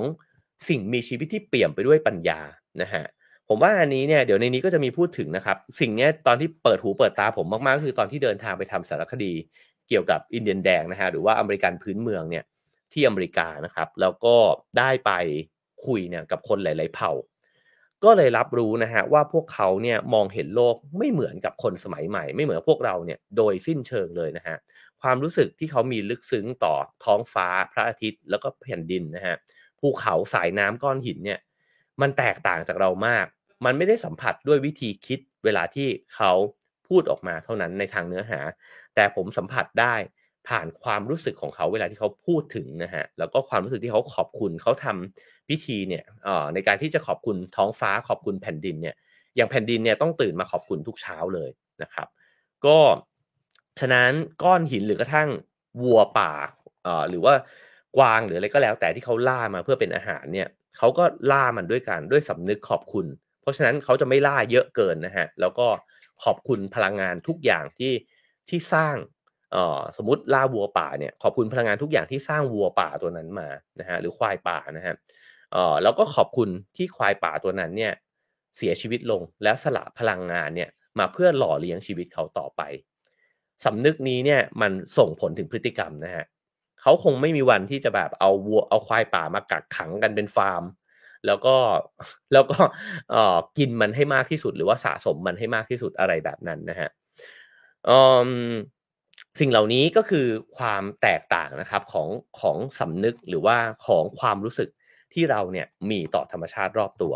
ทีนี้เนี่ยพอวิทยาศาสตร์พัฒนาขึ้นมาเรื่อยๆนะฮะ ในนี้เนี่ยเขาก็เล่าต่อไปว่าคนคนหนึ่งเนี่ยที่พยายามจะค้นหานะครับว่ามนุษย์เนี่ยมันมีความรู้สึกยังไงกับโลกรอบตัวบ้างก็คือคาร์ลกุสตาฟยุงนะฮะก็เป็นนักจิตวิทยาชาวสวิสนะครับยุงเนี่ยก็บอกว่ามนุษย์เนี่ยมีการรับรู้ของจิตใจเนี่ย4รูปแบบด้วยกัน1ก็คืออย่างรู้2คือสัมผัสนะฮะ3ก็คือความคิดและ4ก็คือความรู้สึก ตรงนี้เนี่ยน่าสนใจมากแล้วก็น่าจะลองเจาะเข้าไปดูตัวเองนะครับว่าเราเนี่ยอย่างเราสัมผัสรับรู้ธรรมชาติเนี่ยยังไงบ้างอย่างแรกคือสัมผัสนะครับสัมผัสก็คือประสบการณ์โดยตรงของเราเช่นจับเข้าไปแล้วมันร้อนอุ่นหนาวเย็นนะฮะซึ่งมันตรงมากตรงไปตรงมาเรารับรู้ผ่านทางกายของเราเสียงมันดังเสียงมันเบานะฮะเสียงมันเพราะเสียงมันไม่เพราะนะครับสองคือความคิดความคิดเนี่ยไม่ตรงไปตรงมาละ มันเริ่มมีการตีความนะฮะความคิดใช้ตรรกะและเหตุผลถามว่าเราคิดเพราะอะไรนะฮะเราคิดเนี่ยผ่านความคิดเดิมของเราซึ่งมันไม่เพียวแล้วเพราะว่ามันอยู่ที่ว่าคุณเรียนอะไรมานะครับคุณเรียนคณะหนึ่งมาคุณก็เห็นโลกเนี้ยไม่เหมือนกันคุณมีอุดมการณ์ที่ถูกปลูกฝังมาแบบหนึ่งคุณนับถือศาสนาหนึ่งเนี่ยคุณก็จะคิดเห็นนะครับกับโลกรอบตัวเนี่ยไม่เหมือนกันเพราะมันผ่านการตีความของเรานะครับ อันที่3คือความรู้สึกนะฮะความรู้สึกเนี่ยก็คือปฏิกิริยาที่เป็นบวกหรือว่าลบกับสิ่งที่เราเจอคือหลังจากที่เจอละคิดละบวกหรือลบว่าชอบไม่ชอบนะครับแล้วก็อันที่4ก็คือการหยั่งรู้ซึ่งมันสร้างความเข้าใจระดับลึกเนี่ยให้เกิดขึ้นกับตัวเราเองนะฮะสิ่งเหล่านี้ดำเนินไปเนี่ยผสมกันแล้วก็แต่ละคนเนี่ยไม่รู้ตัวว่าเราเนี่ยผ่านกระบวนการ4อย่างนี้อยู่แล้วก็ไม่รู้ด้วยว่าตัวเองเนี่ย ใช้อะไรเยอะกว่าอะไร ซึ่งยุงเนี่ยบอกว่าแต่ละคนเนี่ยมันมีจุดแข็งจุดอ่อนแตกต่างกัน มันมีความถนัดในการใช้ไอ้เจ้า4อย่างเนี้ยไม่เหมือนกัน บางคนอาจจะใช้ความคิดเยอะเป็นพวก thinker นะฮะอะไรก็คิดซับซ้อนเนี่ยเต็มไปหมดเลย แต่อาจจะไม่เคยรู้สึกเลยก็ได้ อาจจะไม่เคยหยั่งรู้เลยก็ได้นะฮะอาจจะไม่เคยมีปัญญายาณเนี่ยที่มันแวบขึ้นมาเนี่ยจากความรู้สึกของตัวเองจากการที่แบบสัมผัสรับรู้เนี่ยของตัวเองเลยนะฮะ ซึ่งจะว่าไปเนี่ยมันเป็น2ด้านของเหรียญคือใครแข็งด้านหนึ่งก็อ่อนด้านหนึ่งนะฮะเพราะฉะนั้นบางคนอาจจะมีประสาทสัมผัสที่ไวมากๆก็ได้เขาอาจจะเป็นคนที่คิดไม่เก่งแต่เขาเนี่ยรับรู้สิ่งต่างๆรอบตัวเขาเนี่ยได้อย่างละเอียดอ่อนแล้วก็รวดเร็วมากๆนะครับพูดลองพูดกันสนุกๆเช่นอาหารเนี่ยสมมุติชิมเข้าไปแล้วคนที่สัมผัสรับรู้ละเอียดมากๆเนี่ยบอกว่ามันอร่อยมากรสชาติของมันเนี่ยซับซ้อน มันมีทั้งหวานตอนต้นแล้วมันขมตอนปลายแล้วมันก็หอมขึ้นมาถึงจมูกเลยแบบนี้นะฮะในขณะที่พวกนักคิดเนี่ยชิมอ่านเข้าไปอาจจะบอกว่าอันนี้เนี่ยส่วนผสมเนี่ยมันมาจากฝรั่งเศสนะแล้วก็ไอ้ซอสชนิดนี้เนี่ยมาจากญี่ปุ่นผมเนี่ยรู้เลยเชฟคนนี้เนี่ยมีประวัติความเป็นมาแบบนี้ไอ้ลิ้นกับจมูกของตัวเองเนี่ยแทบไม่ทำงานเลยครับแต่สมองเนี่ยทำงานยิบยับยิบยับยิบยับเลยนะฮะเพราะฉะนั้นเนี่ยนี่คือความรู้ที่มันต่างกันมากๆมันคือ แล้วมันไม่รู้เหมือนกันนะครับว่าอะไรดีกว่าอะไรนะฮะแต่ผมว่าสิ่งหนึ่งที่มันมีประโยชน์สำหรับพวกเราก็คือเราสามารถนำไอ้เจ้าความรู้เนี่ยไปส่องมองตัวเองได้นะครับว่าเราเป็นมนุษย์ประเภทไหน เราเป็นมนุษย์ที่ใช้อะไรเนี่ยมากกว่ากันแต่ประเด็นตรงนี้เนี่ยก็คือประเด็นที่บอกว่าโลกสมัยใหม่แล้วก็วิถีชีวิตสมัยใหม่เนี่ยมันทำให้การหยั่งรู้ของเราอะครับที่มันลึกซึ้งมากๆเนี่ยและเชื่อมโยงกับสิ่งที่มันอยู่รอบตัวเราเนี่ยมันหายไปเพราะเรามัวแต่ไปสนใจความคิดนะครับแล้วความคิดเนี่ยมันก็เกิดขึ้นจากข้อมูลเราต้องยอมรับจริงๆครับว่าเราเกิดมาเนี่ยอยู่ในยุคสมัยที่มันเต็มไปด้วยข้อมูลเต็มไปหมดเข้าโรงเรียนไปก็มีแต่คนกรอกข้อมูลมาให้เรานะฮะ ประวัติศาสตร์ต่างๆนานามันเป็นมายังไงนะครับการทดลองที่โลกใบนี้เคยทำเกิดขึ้นแล้วนักวิทยาศาสตร์คนสำคัญนักสังคมศาสตร์มากมายเต็มไปหมดนะฮะเราก็นึกว่าข้อมูลเนี่ยมันคือความจริงแต่ว่าไอ้ความคิดลักษณะนี้เนี่ยมันก็หมุนวนอยู่รอบตัวเราตลอดเวลานะฮะแล้วมันก็ทำให้เราเนี่ยหลงลืมแล้วก็อาจจะลืมที่จะสัมผัสกับความจริงตรงหน้าเนี่ยไปด้วยนะฮะทีนี้ความจริงในอีกลักษณะหนึ่งเนี่ยมันคืออะไร ในนี้ก็อ้าง Fritjof Capra นะฮะที่บอกว่าเอ่อความคิดในอีกแบบเนี่ยมันก็คือความคิดที่มันเป็นระบบนะฮะหรือว่ามันเป็นเครือข่ายซึ่งมันก็ตรงข้ามกับเดคาร์ตใช่ไหมฮะเดคาร์ตบอกว่าคุณต้องแยกออกมาคุณถึงทำความเข้าใจมันคาปราเนี่ยบอกว่าคุณต้องเข้าใจมันทั้งระบบคุณถึงเข้าใจมันนะฮะเช่นเอ่อเวลาที่เรามองต้นไม้ต้นหนึ่งเนี่ยแทนที่เราจะมองว่ามันเป็นต้นไม้เนี่ย เราต้องมองมันว่ามันเป็นอะไรบ้างอะมันเป็นบ้านของกระรอกหรือเปล่านะครับมันเป็นที่เป็นที่ผลิตอาหารของหนอนไหมนะครับก็หนอนไปกินใบมันหนอนไปกินลูกผลไม้ของมันรากของมันเนี่ยมันชัยไปถึงไหนรากของมันทำหน้าที่อะไรบ้างรากของมันสื่อสารกับต้นไม้ชนิดอื่นไหมตัวต้นไม้ต้นเนี้ยเมื่อไปอยู่ข้างต้นไม้อีกต้นหนึ่งเนี่ย มันมีผลยังไงกัน เพราะฉะนั้นต้นไม้อยากทำความเข้าใจต้นไม้ต้นหนึ่งเนี่ยมันแยกออกมาเดี่ยวๆจากอะไรอย่างอื่นทั้งหมดเนี่ยไปไม่ได้เลยเพราะทันทีที่คุณแยกต้นไม้ต้นนั้นออกมาต้นไม้ต้นนั้นไม่ใช่ต้นไม้แบบที่มันเป็นจริงเนี่ยอีกต่อไปแล้วนะครับตรงนี้เราจะเริ่มเข้าสู่วิธีมองโลกแบบกายาแล้วนะฮะเพราะว่าคัปปราเนี่ยก็คือส่วนหนึ่งของการที่พยายามที่จะบอกนะฮะว่าการที่เราจะรับรู้อะไรสักอย่างหนึ่งเนี่ยบริบทรอบตัวมันทั้งหมดเนี่ย ถึงจะสร้างความหมายที่แท้จริงของไอ้เจ้าสิ่งนั้นเนี่ยขึ้นมานะครับแล้วผมว่าสิ่งนี้เนี่ยเป็นสิ่งที่ทำให้ถ้าฟังไปเรื่อยๆเราจะค่อยๆเห็นว่าแว่นตาของเรามันจะเปลี่ยนแว่นไปนะฮะจากที่เราเคยมองว่าทุกสิ่งแยกขาดจากกันเนี่ยผมว่ามันลิงก์กันกับสิ่งที่พุทธเนี่ยใช้คำว่าอนัตตาก็คือความไม่มีตัวตนเนี่ยนะฮะต้นไม้มันไม่ได้เป็นต้นไม้หรอกมันเป็นปรากฏการณ์หนึ่งที่เกิดขึ้นนะครับตรงหน้าเรา จากการที่เหตุปัจจัยต่างๆเนี่ยมันเรียงตัวกันแล้วก็ฟอร์มไอ้เจ้าสิ่งเนี้ยขึ้นมาในช่วงเวลานี้เท่านั้นในปีหน้ามันก็เปลี่ยนฟอร์มของมันไปอีกแล้วนะครับคราวนี้เอ่อเขาก็บอกพูดถึงคำพูดหนึ่งนะฮะก็คือว่า whole is greater than the sum of the parts นะฮะก็คือไอ้เจ้าสับไอ้การรวมกันทั้งหมดเนี่ยมันยิ่งใหญ่กว่าส่วนย่อยรวมกัน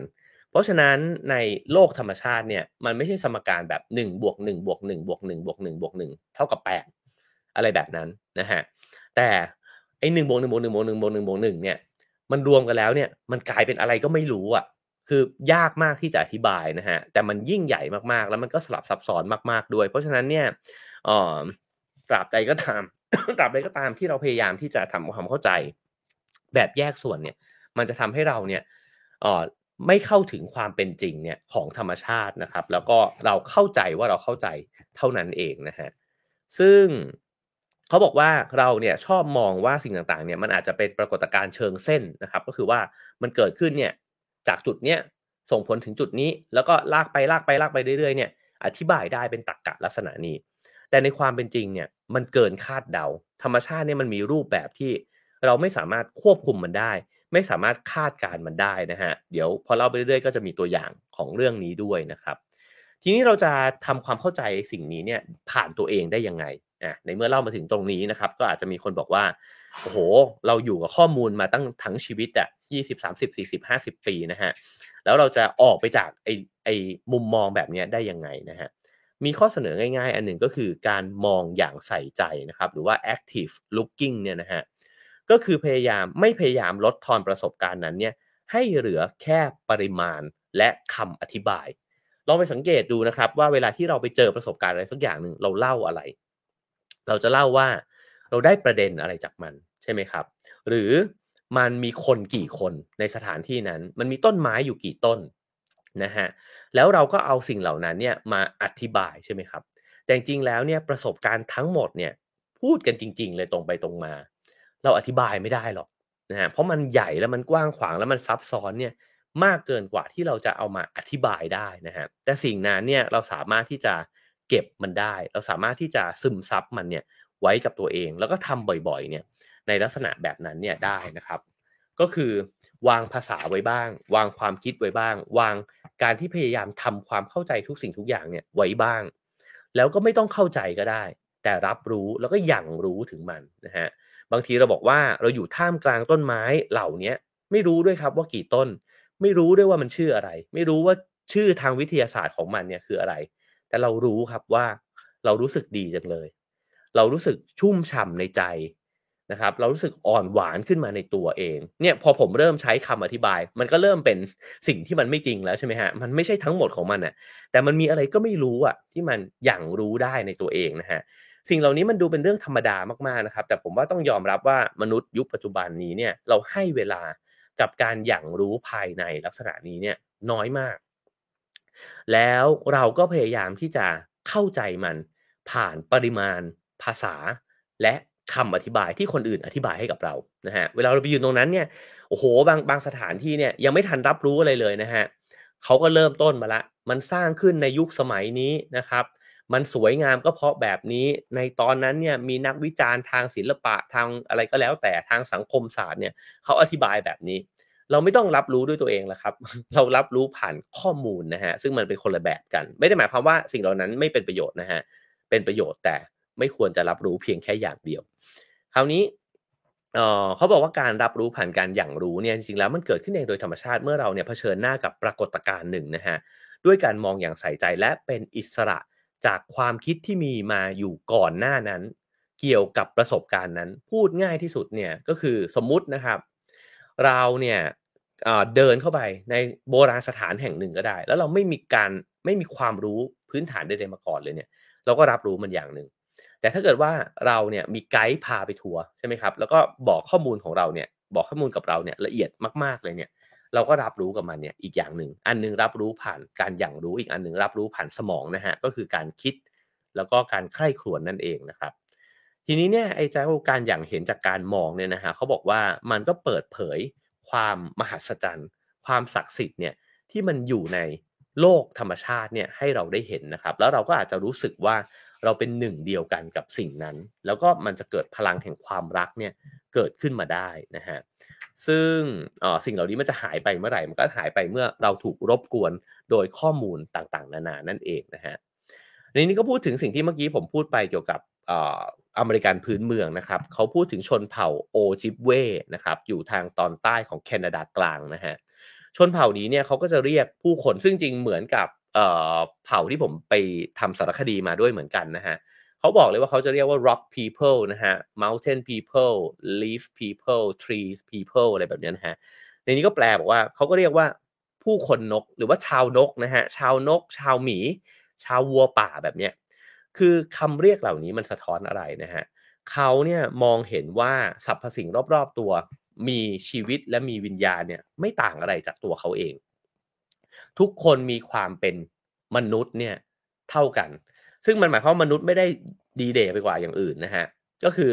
ไม่ได้แต่เขาเป็นเพื่อนน่ะเป็นเพื่อนในระดับเดียวกันนะครับไอ้ความรู้สึกแบบนี้เนี่ยมันคือการมองทุกอย่างอย่างเชื่อมโยงใกล้ชิดแล้วก็รักด้วยนะฮะแล้วก็อิงอาศัยกัน เพราะฉะนั้นเนี่ยเวลาบอกว่าอ้าวรักแล้วทำไมไปฆ่าวัวมากินน่ะอเมริกันพื้นเมืองเขาก็จะอธิบายว่ามันเป็นวิถีอะนะครับคือในเมื่อสิงโตก็กินกวางก็เหมือนกันมนุษย์ก็จำเป็นที่จะต้องมีชีวิตต่อไปนะครับแต่เมื่อคุณใกล้ชิดแล้วเนี่ยคุณจะไม่ทำสิ่งที่มันเกินเลยไปกว่าความจำเป็นนะครับซึ่งเขาบอกว่าการรักสิ่งหนึ่งก็คือการรู้จักสิ่งนั้นความรัก จะรู้จักสิ่งใดก็ต้องทำให้สิ่งนั้นเนี่ยมันมีตัวตนขึ้นมานะฮะดังนั้นการทำให้สิ่งหนึ่งมีตัวตนขึ้นมาก็คือการรู้จักสิ่งนั้นอย่างแท้จริงนั่นเองตรงนี้ดีมากๆเลยนะครับคือเวลาที่เราจะรู้จักสิ่งใดสิ่งหนึ่งเนี่ยมันไม่ได้รู้จักแบบแข็งๆนะฮะลองคิดดูก็ได้นะครับว่าเรารู้จักว่าต้นไม้ที่บ้านเราเนี่ยจะเป็นต้นอะไรล่ะต้น Monstera นะฮะเราก็รู้นิสัยด้วยรู้ว่าชอบอยู่ที่ร่ม ไม่เอาน้ำแฉะไปหรืออะไรต่างๆนานานะครับว่า เอ่อรู้จักอะแต่รู้จักว่าอะไรอะรู้จักว่ามันเป็นต้นไม้ชนิดหนึ่งไงรู้จักคุณสมบัติความชอบชื่อเรียกของมันนะครับเติบโตมาจากที่ไหนยังไงเนี่ยก็ว่าไปแต่สิ่งที่ไม่รู้จักก็คือเราไม่รู้จักมันในฐานะของการที่เราเป็นเพื่อนของต้นไม้ต้นนั้นนะครับซึ่งถามว่าความรู้สึกแบบนี้มันจะเกิดขึ้นได้ยังไงมันก็ต้องเกิดขึ้นจากการที่เราเรารู้สึกจริงๆอะนะครับใส่ใจจริงๆว่าต้นไม้ที่อยู่ตรงหน้าเรามีชีวิตนะไม่แตกต่างจากเราเวลาที่ใบมันหักอะเรารู้สึกยังไงนะครับใบสดๆเนี่ยมันหักกึกลงไปอย่างเงี้ยเรารู้สึกไหมหรือเราแบบเสียดายจังเลยโอ้โฮซื้อมาตั้งแพงมันเป็นคนละความรู้สึกกันนะครับคือเวลาที่เรารู้สึกสงสารต้นไม้ที่แบบใบมันหักอะผมว่าทุกคนเป็นน่ะถ้าเกิดว่าเรามีเวลาที่จะใส่ใจกับมันจริงๆเนี่ยนะครับ ก็ตรงนี้แหละที่มันแตกต่างกันนะครับคราวนี้เขาก็อธิบายชื่อหนังสือนะฮะว่า Animate เนี่ยในในความหมายของคนที่ตั้งชื่อหนังสือเล่มนี้ขึ้นมาหมายความว่าอะไรเขาบอกว่า Animate เนี่ยก็เป็นได้ทั้งคำคุณศัพท์แล้วก็คำกริยานะฮะคำ adjective เนี่ยนะฮะบอกว่าโลกนี้เนี่ยมันก็เคลื่อนไหวแล้วก็มีชีวิตคือความหมายที่เขาอยากให้เราเข้าใจก็คือว่าโลกมันก็เคลื่อนไหวแล้วก็มีชีวิตไปด้วยนะฮะ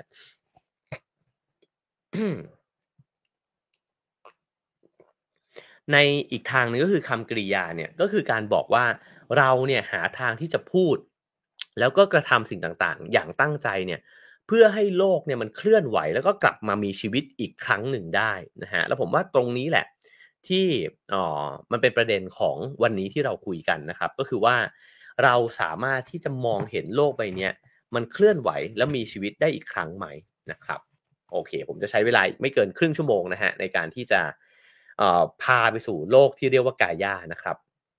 ในนี้อธิบายคำว่ากายาเนี่ยว่าชาวกรีกโบราณเนี่ยก็เรียกว่าเรียกพระแม่ธรณีนะฮะที่มอบชีวิตแล้วก็รับความตายมาสู่ผืนดินอันสมบูรณ์เนี่ยว่ากายาหรือว่าจิตวิญญาณของโลกนะครับซึ่งก็เป็นทั้งวิญญาณแล้วก็วัตถุเนี่ยในเวลาเดียวกันซึ่งมันมีโครงนะฮะมันมีสโลกอันหนึ่งที่เฮซิออดเนี่ยเขียนไว้นะครับจะอ่านให้ฟังทั้งหมดเลยนะฮะเขาเขียนไว้แบบนี้ครับ กายามารดาแห่งสรรพสิ่งผู้เป็นต้นกำเนิดผู้มีอาวุโสสูงสุดข้าขอขับขานให้กับผืนโลกนางคือผู้บำรุงเลี้ยงทุกสิ่งในโลกไม่ว่าเจ้าจะเป็นใครก็ตามเจ้าผู้ที่เคลื่อนไปบนผืนดินอันศักดิ์สิทธิ์ของนางหรือเจ้าผู้ที่เดินไปตามเส้นทางแห่งท้องทะเลหรือเจ้าผู้ที่โบยบินนางได้เลี้ยงดูเจ้าจากคลังสมบัติของนางเองฟังแล้วก็จะเห็นภาพนะครับว่ากายาเนี่ยเป็นยังไง คือคือเป็นทั้งหมดนะฮะเป็นทั้งหมดเลยเป็นมารดาของสรรพสิ่งเป็นผู้ให้กำเนิดเป็นผู้หล่อเลี้ยงเป็นผู้ให้อาหารเป็นผู้ทำให้ทุกสิ่งทุกอย่างเป็นไปแล้วไม่มีใครที่จะไม่ถูกดูแลนะครับทั้งหมดล้วนแล้วแต่อยู่ในร่างกายใหญ่เนี่ยด้วยกันทั้งสิ้นนะฮะเมื่อกี้นกตัวหนึ่งบินผ่านตรงหน้าผมไปนะฮะผมก็รู้สึกว่านั่นแหละก็คือไม่เว้นเหมือนกันนกตัวนี้ก็ได้รับการดูแลจากกาย่าอยู่และในขณะเดียวกันนกตัวนั้นก็เป็นส่วนหนึ่งของกาย่าแล้วก็ดูแลผมอยู่เนี่ย ด้วยเช่นกันนะครับถ้ามองโลกในลักษณะแบบกายานะครับในนี้เล่าถึงคนหนึ่งนะฮะชื่อว่าอัลโดลีโอโปนะฮะเป็นนักนิเวศวิทยาชาวอเมริกันนะครับเขาเล่าถึงประสบการณ์หนึ่งของเขาที่มันเปลี่ยนแปลงความคิดของเขาที่มีต่อโลกใบนี้เนี่ยไปสิ้นเชิงนะฮะก็คือเขาเป็นตอนนั้นเนี่ยเขาเป็นนักล่าสัตว์แล้วก็ถือปืนไรเฟิลเนี่ยไปล่าสัตว์ปรากฏว่ายิงใส่ฝูงหมาป่าเข้าไปตุ้มๆๆๆเนี่ยนะฮะ แล้วก็ไปยิงโดนหมาป่าแก่ๆเนี่ยตัวหนึ่งเอ่อในจังหวะที่เขาวิ่งเข้าไปหาร่างหมาป่าตัวนั้นนะครับเขาประคองหมาป่าตัวนั้นเนี่ยขึ้นมาแล้วเขาก็เห็นว่ามันมีประกายไฟสีเขียวที่มันเปี่ยมไปด้วยพลังชีวิตของมันเนี่ยมันค่อยๆดับวูบลงไปในดวงตาของหมาป่าชราตัวนั้นสิ่งนี้ส่งผลอะไรกับเขานะฮะ เขาบอกว่าผมเคยคิดว่าถ้าหากมีหมาป่าน้อยลงก็จะมีกวางมากขึ้นและถ้าไม่มีหมาป่าเลยเนี่ยก็จะเป็นสวรรค์ของพรานนักล่าเพราะว่ามันจะมีกวางให้ยิงเนี่ยเต็มไปหมดเลยนะฮะแต่หลังจากที่ผมเห็นประกายสีเขียวนั้นดับลงผมรู้สึกได้เลยว่าทั้งหมาป่าและภูเขาไม่เห็นด้วยกับมุมมองเยี่ยงนี้นะฮะ ความรู้สึกมันคืออะไร เวลามันอธิบายเนี่ยผมว่ามันอธิบายยาก แต่ลองจินตนาการตัวเองว่าคุณลั่นกระสุนใส่หมาป่าแก่ๆตัวหนึ่งนะฮะแล้วคุณก็วิ่งไปหาร่างของมัน แล้วคุณเห็นแสงชีวิตที่มันอยู่ในแววตาของหมาป่าตัวนั้นเนี่ยมันค่อยๆดับวูบลงไปนะฮะ ผมว่าความรู้สึกนี้เนี่ยมันคือคอนเน็กชันมันคือสายใยที่เราเนี่ยรับรู้ได้ครับว่าหมาป่าที่ถูกเรายิงอะไม่ได้ต่างจากเรามีชีวิต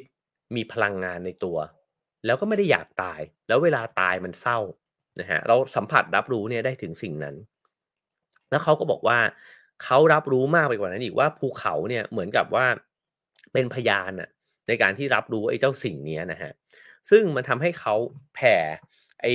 ความตระหนักรู้เนี่ยออกไปกว้างเลยว่าโอ้ถ้าอย่างงั้นเนี่ยระบบนิเวศทั้งหมดเนี่ยมันมีชีวิตมันมีศักดิ์ศรีนะครับอยู่ในตัวเองแล้วก็มองเห็นสิ่งต่างๆรอบๆตัวเนี่ยว่ามันยิ่งใหญ่ไปกว่าตัวเองเนี่ยเยอะแยะมากมายเลยนะครับก็ทั้งหมดของธรรมชาติทั้งมวลนั่นเองนะครับเขาบอกว่าพึงสังเกตว่าประสบการณ์เช่นนี้เนี่ยเกิดขึ้นโดยที่เราไม่ได้มองหาคาดหวังหรือว่าวางแผนไว้มันเกิดขึ้นเองตามธรรมชาติเราอาจจะสัมผัสเนี่ยถึงความรู้สึกลักษณะเดียวกันกับที่ลีโอโปลเนี่ยได้มองเข้าไปในตาหมาป่าเนี่ยในวันใดวันหนึ่งก็ได้นะครับผมว่าลองนึกดูดีๆถ้าเอ่อเราเนี่ยมีความอ่อนไหวนะฮะต่อสิ่งต่างๆที่ได้เจอมากพอผมว่าเรารู้สึกแบบนั้นนะครับ บางคนอาจจะรู้สึกแบบนั้นกับต้นไม้บางคนอาจจะรู้สึกกับภูเขาบางคนอาจจะรู้สึกกับมหาสมุทรที่มันเต็มไปด้วยกองขยะหรือว่าชายหาดที่มันเต็มไปด้วยกองขยะเรารู้สึกว่าเหมือนธรรมชาติมีแผลเหมือนกับแม่ของธรรมชาติเนี่ยกำลังโดนทำร้ายนะครับแล้วก็เอ๊ะเราทำอะไรอยู่วะให้ให้แม่เราต้องเจ็บป่วยขนาดนี้นะครับคราวนี้เขาก็บอกว่ามันก็มีมุมมองนะฮะที่บอกว่าเวลามือเราเนี่ยใช้สัมผัสโลกใบนี้เนี่ย เรามักจะคิดว่าเราเนี่ยเอามือสัมผัสโลกใช่ไหมฮะแต่จริงๆแล้วเนี่ยโลกเนี่ยก็กำลังสัมผัสมือเราอยู่ด้วยมุมมองนี้ไม่ทราบเหมือนกันนะครับว่าเคยรู้สึกกันไหมนะฮะเวลาที่เราสัมผัสไปที่ต้นไม้สักต้นหนึ่งเนี่ยต้นไม้ก็กำลังสัมผัสมือเราอยู่ด้วยนะฮะเวลาเรากอดต้นไม้มันก็เหมือนกับต้นไม้ก็กำลังกอดเรากลับนั่นเองนะฮะสิ่งเหล่านี้เนี่ยเราอาจจะไม่รู้สึก เพราะว่าเราอยู่ในโหมดของการที่คิดว่าเราเป็นศูนย์กลางนะฮะในโหมดของการที่เราคิดว่าเราเป็นศูนย์กลางเนี่ยเราเป็นผู้กระทำตลอดเวลาแต่จริงๆเนี่ยธรรมชาติกระทำเราอยู่นะฮะมันคือการแลกเปลี่ยนกันเนี่ยอยู่ตลอดเวลาเราบอกว่าออกไปโดนแสงแดดหน่อยดีกว่าจริงๆแสงแดดต่างหากที่ส่องลงมาโดนตัวเราคือมันมองได้ทั้งสองมุมทีนี้เนี่ยเวลาเรามองตัวเองว่าเราเป็นประธานของประโยคตลอดเวลาเนี่ยเราดูสำคัญซะเหลือเกินน่ะ แล้วเราก็เลือกได้หมดเลยนะครับควบคุมสิ่งต่างๆนานาได้หมดเลยแล้วเราดูเหมือนเป็นผู้กำกับการแสดงของโลกใบนี้จริงๆเนี่ยเรามันจิ๊บจ๊อยเล็กจ้อยมากเราต้องพึ่งพาอย่างอื่นมากมายเต็มไปหมดนะครับลมมันพัดมาหาเราเนี่ยต้องขอบคุณลมด้วยนะครับสิ่งเหล่านี้คือวิธีนะครับในการที่มองผมว่าถามว่าอะไรจริงกว่าแล้วแต่นะครับว่าจะตอบยังไงแต่ถ้าถามผมเนี่ยผมว่าแบบเนี้ยจริง เพราะเราไม่ได้เป็นประธานตลอดเวลาเราเป็นกรรมของประโยคเนี่ยสลับกันไปสลับกันมาเนี่ยอยู่ด้วยเรื่อยๆนะครับซึ่งในนี้ก็บอกว่าชาวพื้นเมืองเนี่ยเผ่าหนึ่งเนี่ยนะฮะเขาบอกว่าเขาเนี่ยอาศัยอยู่ในโลกที่โลกเนี่ยจ้องมองเขาอยู่มีตาเนี่ยจ้องมองเขาอยู่มากมายนะฮะเมื่อคนคนหนึ่งเดินอยู่ในธรรมชาติเนี่ยไม่ว่าจะเปลี่ยวร้างห่างไกลผู้คนขนาดไหนเขาไม่ได้อยู่ตามลำพังทุกสิ่งที่แวดล้อมเขาอยู่เนี่ยล้วนแล้วแต่สัมผัสรับรู้นะฮะ ถึงการมีอยู่ของเขาเนี่ยได้ควรที่จะปฏิบัติต่อทุกสิ่งทุกอย่างด้วยความเคารพอันนี้ก็เหมือนกันนะฮะเวลาที่เขาบอกว่าแต่ก่อนเนี่ยเราก็จะถูกผู้หลักผู้ใหญ่เนี่ยสอนว่าจะทำอะไรที่ไหนเนี่ยแม่ผมเนี่ยสอนผมประจำนะฮะว่ามันมีคนเห็นนะหมายถึงว่าเจ้าป่าเจ้าเขาเนี่ยเขาเห็นเราอยู่เราต้องทำด้วยความยำเกรงเราต้องทำด้วยความเคารพนะฮะนับถือแล้วก็เกรงใจไม่ได้ทำอะไรที่แบบ กูอยากทำอะไรก็ทำอะอยากทิ้งตรงนี้ก็ทิ้งอยากเด็ดก็เด็ดนะฮะดอกไม้ต้นไม้อะไรแบบเนี้ยเพราะว่ามันมีอย่างอื่นนะครับที่นอกไปจากตัวเราอันนี้ไม่ต้องพูดในลักษณะว่ามันจะมีวิญญาณมีเทพเทวดาอะไรแบบนั้นเลยนะครับมันมีอย่างอื่นจริงๆคืออย่างอื่นหมายความว่าเอาเป็นวัตถุก็ได้มันมีลมมันมีเมฆมันมีท้องฟ้ามีต้นไม้นะครับมันมีเห็ดที่เรากำลังจะเหยียบนะครับฉะนั้นการก้าวย่างไปบนโลกใบนี้เนี่ยมันจึงละเอียดอ่อนมากๆนะฮะเพราะว่าเราก็อาจจะทำลายสิ่งต่างๆนานาเนี่ยได้มากมายเต็มไปหมดนะครับคราวนี้ซึ่งสิ่งเหล่านี้เนี่ยจะว่าไปถ้าจะรวมกันมันอาจจะเรียกว่านิเวศวิทยาแนวลึกก็ได้นะฮะ Deep Ecology อะไรแบบนั้นนะครับทีนี้มาถึงผู้ที่ศึกษาแล้วก็ผู้ที่โยนแนวความคิดนี้ลงไปในโลกนะฮะก็คือเจมส์เลิฟล็อกนะครับเจมส์เลิฟล็อกเนี่ยก็เป็นคนที่ ตั้งทฤษฎีแล้วก็สมมติฐานเนี่ยว่าเอ๊ะหรือจริงๆแล้วเนี่ยโลกใบนี้เนี่ยมันมันมีชีวิตของมันอะแล้วไอ้เจ้าสิ่งต่างๆที่มันอยู่บนโลกใบเนี้ยแล้วก็เคลื่อนไหวไปรอบๆโลกเนี่ยนะฮะมันล้วนแล้วแต่ทำงานทำหน้าที่อะไรบางอย่างเนี่ยเพื่อให้โลกเนี่ยมันยังเป็นไปได้อยู่ข้อมูลคืออย่างนี้นะครับเขาบอกว่าสัดส่วนของออกซิเจนในชั้นบรรยากาศโลกเนี่ยอยู่คงที่ในระดับที่สิ่งมีชีวิตสามารถอยู่ได้เนี่ยมาตลอด300ล้านปีที่ผ่านมาคือก่อนหน้าที่จะมีสิ่งมีชีวิตเนี่ยก็เรื่องหนึ่งนะฮะแต่พอโลกมันมีสิ่งมีชีวิตแล้วเนี่ยแล้วสิ่งมีชีวิตต่างๆมันเพิ่มความหลากหลายขึ้นมาบนโลกเนี่ยมันปรับสมดุลเนี่ยให้ระดับออกซิเจนเนี่ยมันอยู่ในชั้นบรรยากาศในระดับที่เราอยู่รอดได้เนี่ยมันเนิ่นนาน300ล้านปีนะครับซึ่งมันสามารถเป็นอย่างอื่นไปได้มากมายถูกไหมฮะมันอาจจะมีสัตว์บางชนิดที่ทำลายสิ่งแวดล้อมแล้วก็ทำให้เรามีปริมาณออกซิเจนอยู่ไม่ได้เนี่ยก็เป็นไปได้แต่ทำไมโลกมันประคองตัวเองเนี่ยมาอยู่ได้นานขนาดนั้นนะฮะแล้วก็สิ่งมีชีวิตเนี่ยบางทีอาจจะไม่เพียงแค่ผลิตก๊าซในบรรยากาศเท่านั้นแต่ยังควบคุมปริมาณของก๊าซเหล่านี้ด้วยนี่คือสมมติฐานที่เขาตั้งขึ้นมานะครับแล้วก็บอกว่า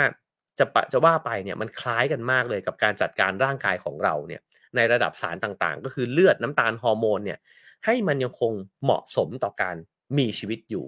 ถ้าโลกเนี่ยคือร่างกายใหญ่มากๆร่างกายหนึ่งเนี่ยมันมีระบบอะไรก็ไม่รู้นะฮะและรายละเอียดอีกสลับซับซ้อนเนี่ยที่ประคองร่างกายใหญ่ไว้เนี่ยไม่ให้มันตายไปนะครับหรือแท้จริงแล้วดาวเคราะห์ดวงนี้เป็นสิ่งมีชีวิตขนาดมหึมาที่มีความสามารถในการจัดการตนเองได้นะครับอันนี้ก็คือเอ่เป็นเป็นเป็นเป็นสิ่งที่เหมือนแบบว่าพอพูดออกมาแล้วแบบบึ้งตาสว่างขึ้นมานะฮะแล้วก็เราเห็นโลกเนี่ยแตกต่างไปจากเดิมนะครับว่ามันเป็นร่างกายหนึ่งแล้วเราเนี่ยก็เป็นแบคทีเรียตัวหนึ่งที่อยู่บนร่างกายใหญ่ร่างกายนี้นะครับทีนี้เขาก็บอกอีกต่อไปนะครับว่าทีนี้มาพูดเกร็ดนิดนึงแล้วกันว่าคำว่ากายาเนี่ยไม่ได้เกิดขึ้นจากเจมส์เลฟล็อกนะฮะแต่ว่าเกิดขึ้นจากวิลเลียมโกลดิงนะครับซึ่งก็ตอนนั้นเนี่ยเขาเดินอยู่กับเลิฟล็อกเนี่ยแล้วก็พูดขึ้นมานะฮะตัวเลิฟล็อกเนี่ยก็อธิบายไอ้เจ้าทฤษฎีแล้วก็สมมติฐานของเขาเนี่ยเกี่ยวกับการที่โลกเป็นร่างกายยักษ์แล้วก็จัดการตัวเองได้เนี่ยนะฮะตัววิลเลียมโกลดิงก็บอกว่าเฮ้ยไอ้เจ้าวิธีคิดแบบนี้เนี่ยมันเหมือนกับเทวีของกรีกโบราณนะครับก็คือกายานั่นเองก็เลยโยนคำนี้ลงไปว่าเฮ้ยหรือมันเหมือนกายาว่าโลกนี้ก็คือกายานะครับทฤษฎีนี้ก็เลยเกิดขึ้นว่าโลกเนี่ยก็คือโลกกายาก็คือกายยักษ์นั่นเองนะฮะที่จะหล่อเลี้ยงแล้วก็ดูแลสรรพสิ่งเนี่ยให้มันเป็นไปแล้วก็มีชีวิตต่อไปนะครับคราวนี้โอเคครับมาถึงส่วนสุดท้ายนะฮะที่จะหยิบขึ้นมาเล่าสู่กันฟังนะครับก็คือทฤษฎีกายาเนี่ยมันหมายถึงอะไรนะฮะเขาบอกว่าทฤษฎีนี้เนี่ยมันคือการมองทั้งหมดเนี่ยเป็นองค์รวมก็คือทั้งหมดเป็นก้อนเดียวกันเนี่ยแล้วก็มีความผูกพันเกี่ยวโยงแล้วก็ทำงานร่วมกันนะฮะอย่างลึกซึ้งมากๆฉะนั้นเมื่อเรามองแบบนี้นะครับเราก็จะเห็นว่าจริงๆเนี่ยมันไม่ได้มีลำดับต่ำสูงใดๆเวลาที่เราบอกว่านิ้วมือมีอยู่5นิ้วเนี่ยบางคนบอกว่าเอ้ยบางนิ้วเนี่ยมันสำคัญกว่านิ้วอื่น แต่จริงๆเนี่ยถ้ามองแบบองค์รวมว่ามือมันคือ5นิ้วเนี่ย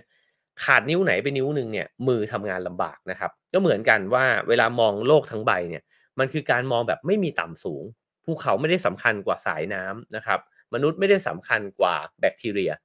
นะครับสิ่งเหล่านี้เนี่ยพอมันมองแบบนี้ปุ๊บเนี่ยเราจะเห็นว่า1บวก1บวก1บวก1ที่มันเท่าๆกันเนี่ยมันจึงกลายมาเป็นผลรวมที่มันยิ่งใหญ่มหาศาลนะฮะ แล้วก็เมื่อเป็นแบบนั้นแล้วเนี่ยเราจะเห็นว่าชีวิตที่เราเป็นอยู่ทุกวันนี้เนี่ยมันจะต้องขอบคุณแล้วมันก็เกิดขึ้นเนี่ยจากผลรวมอันสลับซับซ้อนนะฮะระหว่างชั้นบรรยากาศก้อนหินสายน้ำนะฮะแล้วก็ค่อยๆกลายมาเป็นสภาพที่มันเอื้อต่อการที่เราเนี่ยยังอยู่บนดาวเคราะห์ดวงนี้ได้แล้วก็การที่สิ่งมีชีวิตเนี่ยอยู่มาได้เนี่ยเนิ่นนานนะฮะคราวนี้ จริงๆถ้ามีโอกาสได้ซื้อหนังสือมาอ่านก็จะเห็นรายละเอียดที่มันมีอีกมากมายนะครับเขาบอกว่าตลอด 4,600 ล้านปีที่ผ่านมาเนี่ยอุณหภูมิของโลกเนี่ยไม่เคยร้อนเกินไปหรือหนาวเกินไปเลยสำหรับสิ่งมีชีวิตถามว่าแปลกไหมแปลกนะฮะแต่มันเคยร้อนมากๆไหมมันก็เคย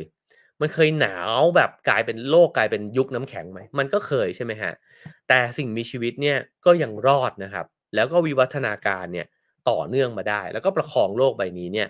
สืบเนื่องมาได้นะครับซึ่งเอ่อเขาบอกว่าแสงอาทิตย์วันนี้เนี่ยจ้ากว่าแสงอาทิตย์เมื่อ 3,500 ล้านปีก่อนนะครับตอนที่เพิ่งมีชีวิตเนี่ยถือกำเนิดมาบนดาวเคราะห์ดวงนี้ประมาณ 25%แต่อุณหภูมิของกาย่าไม่เคยหนาวหรือร้อนเกินไปสำหรับสิ่งมีชีวิตเลยคือลองคิดดูว่าแสงแดดจากดวงอาทิตย์เนี่ยเพิ่มมากขึ้นหรือร้อนมากขึ้นเนี่ย 25%มันเยอะมากนะฮะมันพูดง่ายๆว่าถ้าพรุ่งนี้เนี่ยร้อนขึ้นอีก 25%เนี่ยเราไม่น่ารอดอะเราไม่น่าจะมีชีวิตรอดต่อไปได้แต่ไอ้การปรับตัวของกาย่าของโลกใบนี้ทั้งใบเนี่ยมันทำให้อุณหภูมิมันเปลี่ยนนะฮะมันเปลี่ยน แต่มันยังคงรอดอยู่สำหรับชีวิตที่อยู่บนโลกซึ่งนั่นหมายความว่าชีวิตของตัวกาย่าเองด้วยนะครับเขาบอกว่าถ้าเปรียบเทียบไปแล้วมันก็อาจจะคล้ายกันกับร่างกายของเราเวลาที่ร่างกายของเราเนี่ยขึ้นไปอยู่ในพื้นที่สูงแล้วมันหนาวขึ้นใช่ไหมฮะถ้าเราให้เวลากับมันมากพอเนี่ยร่างกายมันจะค่อยๆปรับตัวเนี่ยแล้วก็อยู่ได้กับอุณหภูมิใหม่นะครับเวลาที่มันไปเจอร้อนมากๆเนี่ย มันก็ค่อยๆปรับตัวเหมือนกันแต่มันไม่ใช่ร่างกายมันปรับตัวด้วยตัวมันเองนะฮะคือส่วนหนึ่งมันปรับตัวไอ้เจ้ากลไกต่างๆภายในร่างกายของเราเนี่ยมันปรับตัวได้แต่เราเองก็อาจจะต้องดื่มน้ำเข้าไปให้มากขึ้นอยู่ที่ที่เย็นดื่มน้ำอุ่นอยู่ที่อุ่นดื่มน้ำเย็นอะไรแบบนั้นนะครับแล้วก็บอกว่าร่องรอยของอุณหภูมิและคาร์บอนไดออกไซด์เนี่ยมีจังหวะที่สม่ำเสมอเหมือนกับชีพจรหรือเสียงเต้นของหัวใจโดยจะมีช่วงเวลาที่อากาศอบอุ่นสั้นๆทุกแสนปี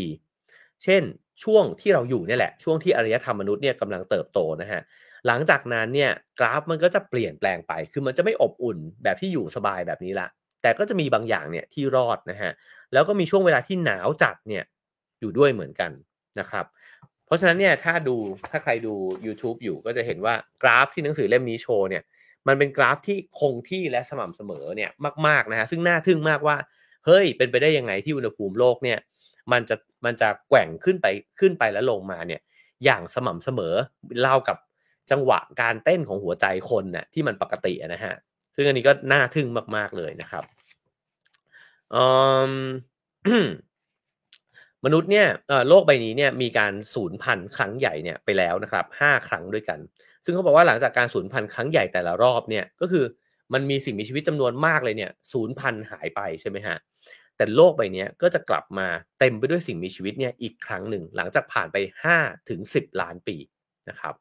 ครั้งต่อไป จะเกิดขึ้นเมื่อไหร่ก็ไม่รู้แต่ถ้าเราเชื่อว่าสมมติฐานทฤษฎีกายาเนี่ยเป็นจริงเนี่ยต่อให้มนุษย์เนี่ยมันเกิดเป็นสิ่งมีชีวิตที่แบบสับปะรังเคมากทำลายโลกไปแล้วเนี่ยนะฮะกายาเนี่ยก็อาจจะดูแลโลกใบนี้เนี่ยให้กลับไปรุ่มรวยแล้วก็เต็มไปด้วยสิ่งมีชีวิตเนี่ยใหม่อีกครั้งหนึ่งก็เป็นไปได้ เพราะฉะนั้นเวลาที่เขาบอกว่า มันถึงเวลาวิกฤตแล้วก็มนุษย์จะต้องดูแลสิ่งแวดล้อมกันให้มากกว่านี้เนี่ยเขาไม่ได้ห่วงโลกนะฮะเขาห่วงมนุษย์เนี่ยแหละ เพราะจริงๆแล้วเนี่ยโลกเนี่ยมันยิ่งใหญ่แล้วมันก็เก่งมากพอที่มันจะดูแลตัวเองเนี่ยต่อไปได้นะครับแต่ไอคนที่จะไม่รอดก็คือไอผู้ทำลายเนี่ยแหละที่จะเดี้ยงไปก่อนนะฮะคืออาจจะสูญสิ้นเผ่าพันธุ์ของตัวเอง หรือว่าอาจจะต้องมีความเป็นอยู่ที่ยากลำบากเนี่ยก็คือมนุษย์ทั้งนั้นนะฮะคราวนี้ผมจะจบลงด้วยเรื่องเล่านี้นะครับซึ่ง มันเป็นการทดลองที่น่าทึ่งนะครับแล้วก็น่าจะสะท้อนถึงไอ้เจ้าสมมติฐานของกายาเนี่ยได้ดีนะครับ คือเขาพูดถึงการทดลองเรื่องดอกเดซี่นะครับเขาบอกว่าต้องเข้าใจเรื่องนี้ก่อนก็คือแนวคิดเรื่องอัลบิโดนะฮะอัลบิโดเนี่ยก็คือสิ่งที่นักวิทยาศาสตร์ใช้วัดระดับพลังงานแสงอาทิตย์ที่สะท้อนจากพื้นผิว1นะฮะก็เทียบสเกล0ถึง1นะครับเมื่อได้รับแสงอาทิตย์เนี่ยพื้นผิวที่มีระดับอัลบิโดสูงเนี่ยก็คือสีขาวเนี่ยนะฮะถ้าเกิดว่าพื้นผิวนั้นเนี่ยมันมีสีขาวเยอะเนี่ยมันจะสะท้อนพลังงานแสงอาทิตย์เนี่ย ที่มากระทบเนี่ยขึ้นไปได้โดยที่ไม่มีการถ่ายโอนพลังงานคือถ้าอาทิตย์ส่องกระทบมาที่พื้นที่สีขาวเหมือนกระดาษขาวๆเนี่ยนะฮะไอแสงนั้นมันก็จะส่องสะท้อนกลับขึ้นไปเนี่ยได้ง่ายใช่ไหมครับในขณะที่พื้นผิวที่มีระดับอัลบิโดต่ำหรือว่าเป็นสีดำเนี่ยมันก็จะร้อนขึ้นเพราะมันดูดซับพลังงานแสงอาทิตย์เนี่ยเอาไว้นะฮะความร้อนมันก็เลยแผ่ไปกระจายเนี่ยออกสู่อากาศโดยรอบ ทำให้พื้นบริเวณนั้นเนี่ยอุ่นขึ้นพูดง่ายๆเวลาแสงแดดส่องมาลงบนพื้นสีดำบริเวณแถวๆนั้นมันจะอุ่นขึ้นนะฮะเพราะมันดูดซับแสงอาทิตย์ไว้ส่องไปที่พื้นขาวเนี่ยมันจะสะท้อนกลับนะฮะมันก็จะหนาวมันก็จะเย็นกว่านะครับเหมือนกับลองคิดถึงสีขาวที่เป็นหิมะก็ได้นะฮะว่าสะท้อนมาปุ๊บไม่มีอะไรดูดซับไว้เลยนะครับก็หนาวนะฮะถ้าสะท้อนไปที่พื้นดำๆก็จะอุ่นกว่านะครับคราวนี้เนี่ยในโลกของดอกเดซี่มีดอกเดซี่2ชนิดก็คือดอกเดซี่ขาวกับเดซี่ดำนะฮะเดซี่ดำเนี่ยทำให้ตัวของมันเองแล้วก็โลกที่มันแวดล้อมอยู่เนี่ยอบอุ่นกว่าเพราะมันดูดซับแสงไว้ใช่ไหมฮะขาวก็ทำให้ตัวเองเนี่ยหนาวแล้วก็ทำให้โลกเนี่ยเย็นลงด้วยนะครับก็เลยมีการทำการทดลองนะฮะว่าถ้าเอาเดซี่เนี่ยไปปลูกไว้นะครับแล้วก็ลองที่เอาแสงอาทิตย์เนี่ยส่องลงไปมันจะเกิดอะไรขึ้นแสงอาทิตย์ตอนแรกเนี่ยเหมือนแสงอาทิตย์ที่โลกเนี่ยกำเนิดขึ้นมาก็คือว่าเริ่มต้นจากไม่จ้ามากเนี่ยนะฮะ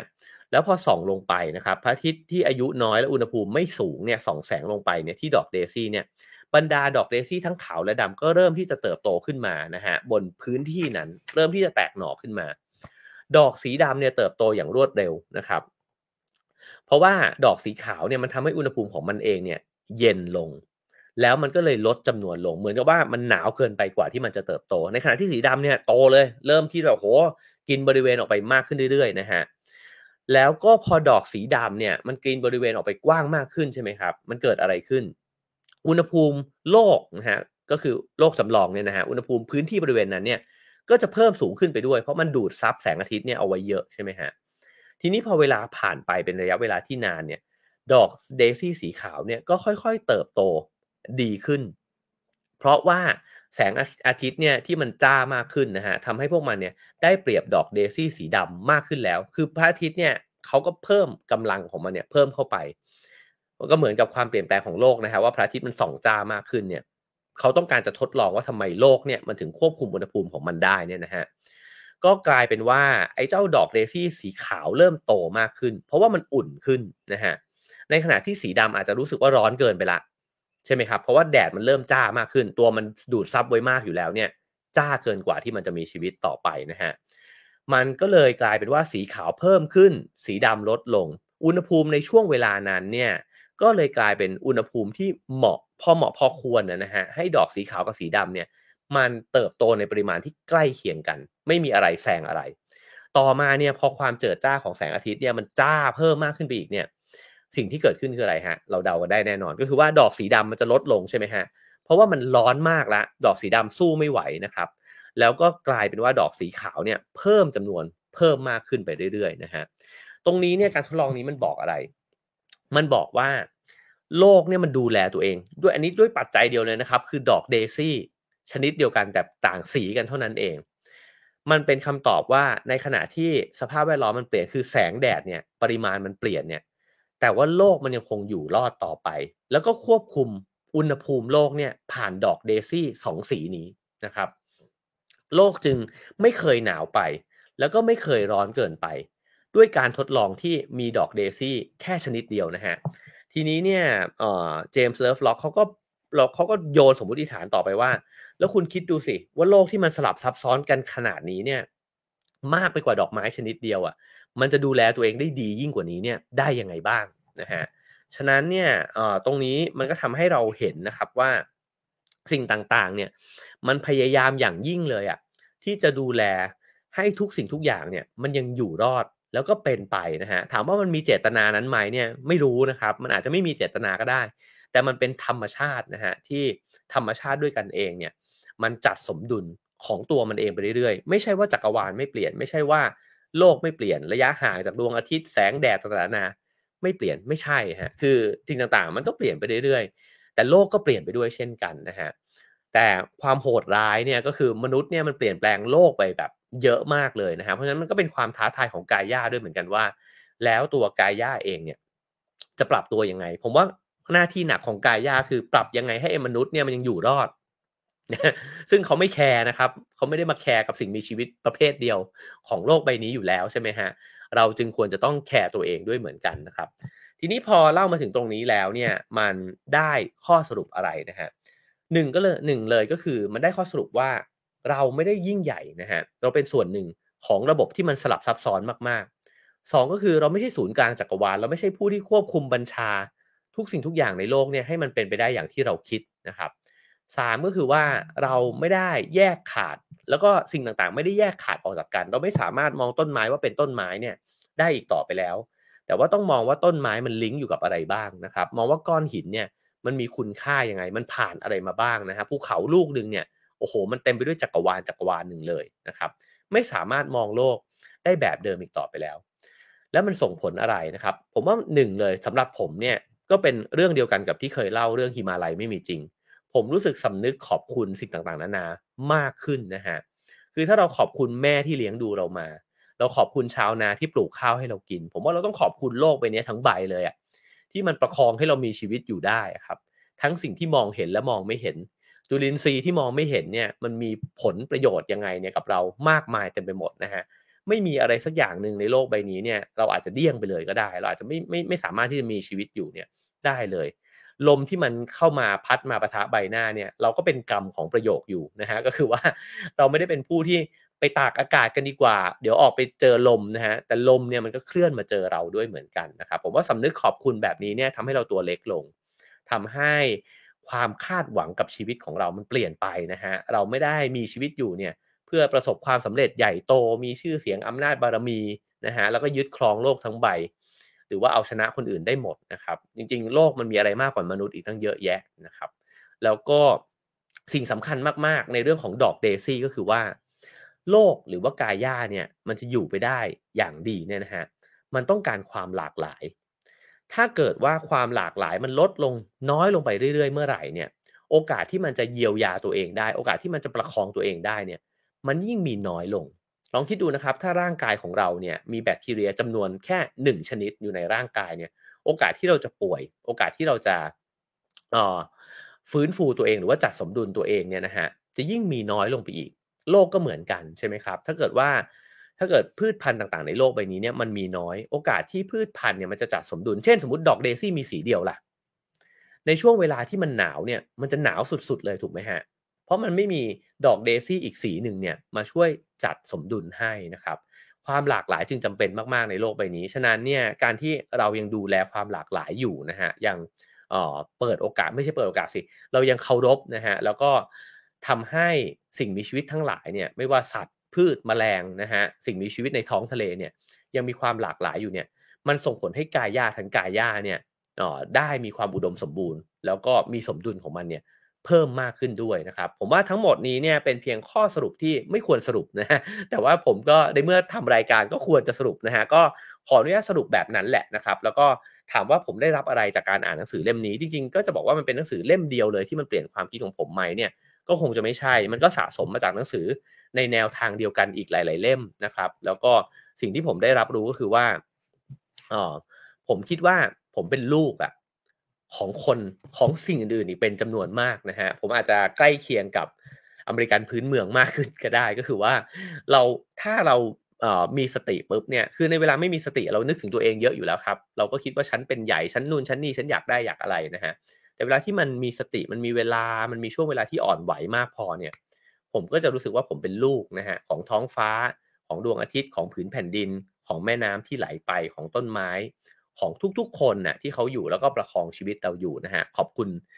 คุณผู้ชมคุณผู้ฟังด้วยเช่นกันแบบเนี้ยนะฮะว่าถ้ามันไม่มีคนฟังคนอ่านเราก็ไม่รู้จะทำงานเนี้ยไปได้ยังไงนะครับผมว่าสำนึกแบบนี้เนี่ยมันทำให้เราอยู่บนโลกใบนี้เนี่ยอย่างน่ารักขึ้นนะครับแล้วก็มีความสุขมากขึ้น อหังการน้อยลงอยากได้อยากเป็นอะไรต่างๆนานาเนี่ยน้อยลงนะครับแล้วก็เราก็อยู่เพียงแค่ชั่วคราวเท่านั้นเองระหว่างที่เราอยู่ก็อยู่ด้วยความเคารพคนอื่นสิ่งอื่นๆนะฮะผมก็คิดว่ามันก็เป็นชีวิตที่เป็นส่วนหนึ่งของทั้งหมดไม่ใช่ชีวิตที่อยากให้ทั้งหมดมาเป็นส่วนหนึ่งของเรานะครับครับผมทั้งหมดนี้คือเนื้อหาของวันนี้นะฮะจากกา a ่าโลกที่มีชีวิตนะครับหรือว่า Animate Earth นะครับโดย ขออภัยครับ โดยสเตฟานฮาร์ดิงนะครับแล้วก็ผู้แปลคือคุณเขมลักษณ์ดีประวัตินะครับสำนักพิมพ์สวนเงินมีมานะครับขอบคุณสำนักพิมพ์สวนเงินมีมานะครับที่แปลหนังสือดีๆมาเปลี่ยนชีวิตผมเนี่ยตลอดเวลาเลยนะครับ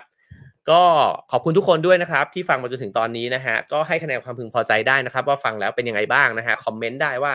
ชอบไม่ชอบอะไรยังไงนะครับมีเนื้อหาอะไรที่ฟังแล้วรู้สึกว่ามันกระตุ้นเตือนเราได้บ้างนะครับก็แลกเปลี่ยนเข้ามาได้นะครับคะแนนก็5 4 3 2 1นะฮะเช่นเคยแล้วก็สามารถสนับสนุนรายการของเรานะฮะได้ตามเบอร์บัญชีแล้วก็ QR code ที่ขึ้นอยู่บนหน้าจอนะครับ